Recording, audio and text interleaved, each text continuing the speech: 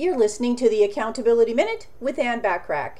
Self-sabotaging habit number 1 that keeps business owners from the revenue they want and probably deserve is wasting time on low payoff activities. As the business owner, you are a very valuable piece of the revenue generating and business development puzzle. If you're sitting at a desk, spending the majority of your time on low payoff tasks, you don't have the time to focus on the most important part of your business, generating revenue.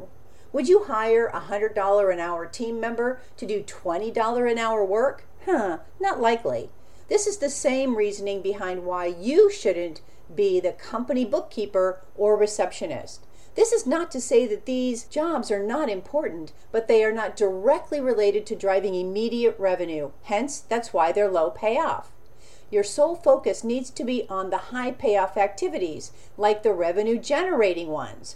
All the low payoff activities should be completely removed from your schedule and delegated to a virtual assistant or a team member, so you can focus your energy on the high payoff activities. So here's a tip. Doing low payoff activities are what I call revenue generating avoidance activities.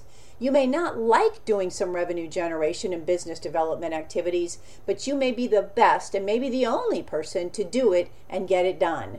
Tune in tomorrow for self-sabotaging habit number 2 that keeps business owners from the revenue they want. In the meantime, subscribe to my business success tips and resources blog by going to accountabilitycoach.com/blog. I appreciate you listening.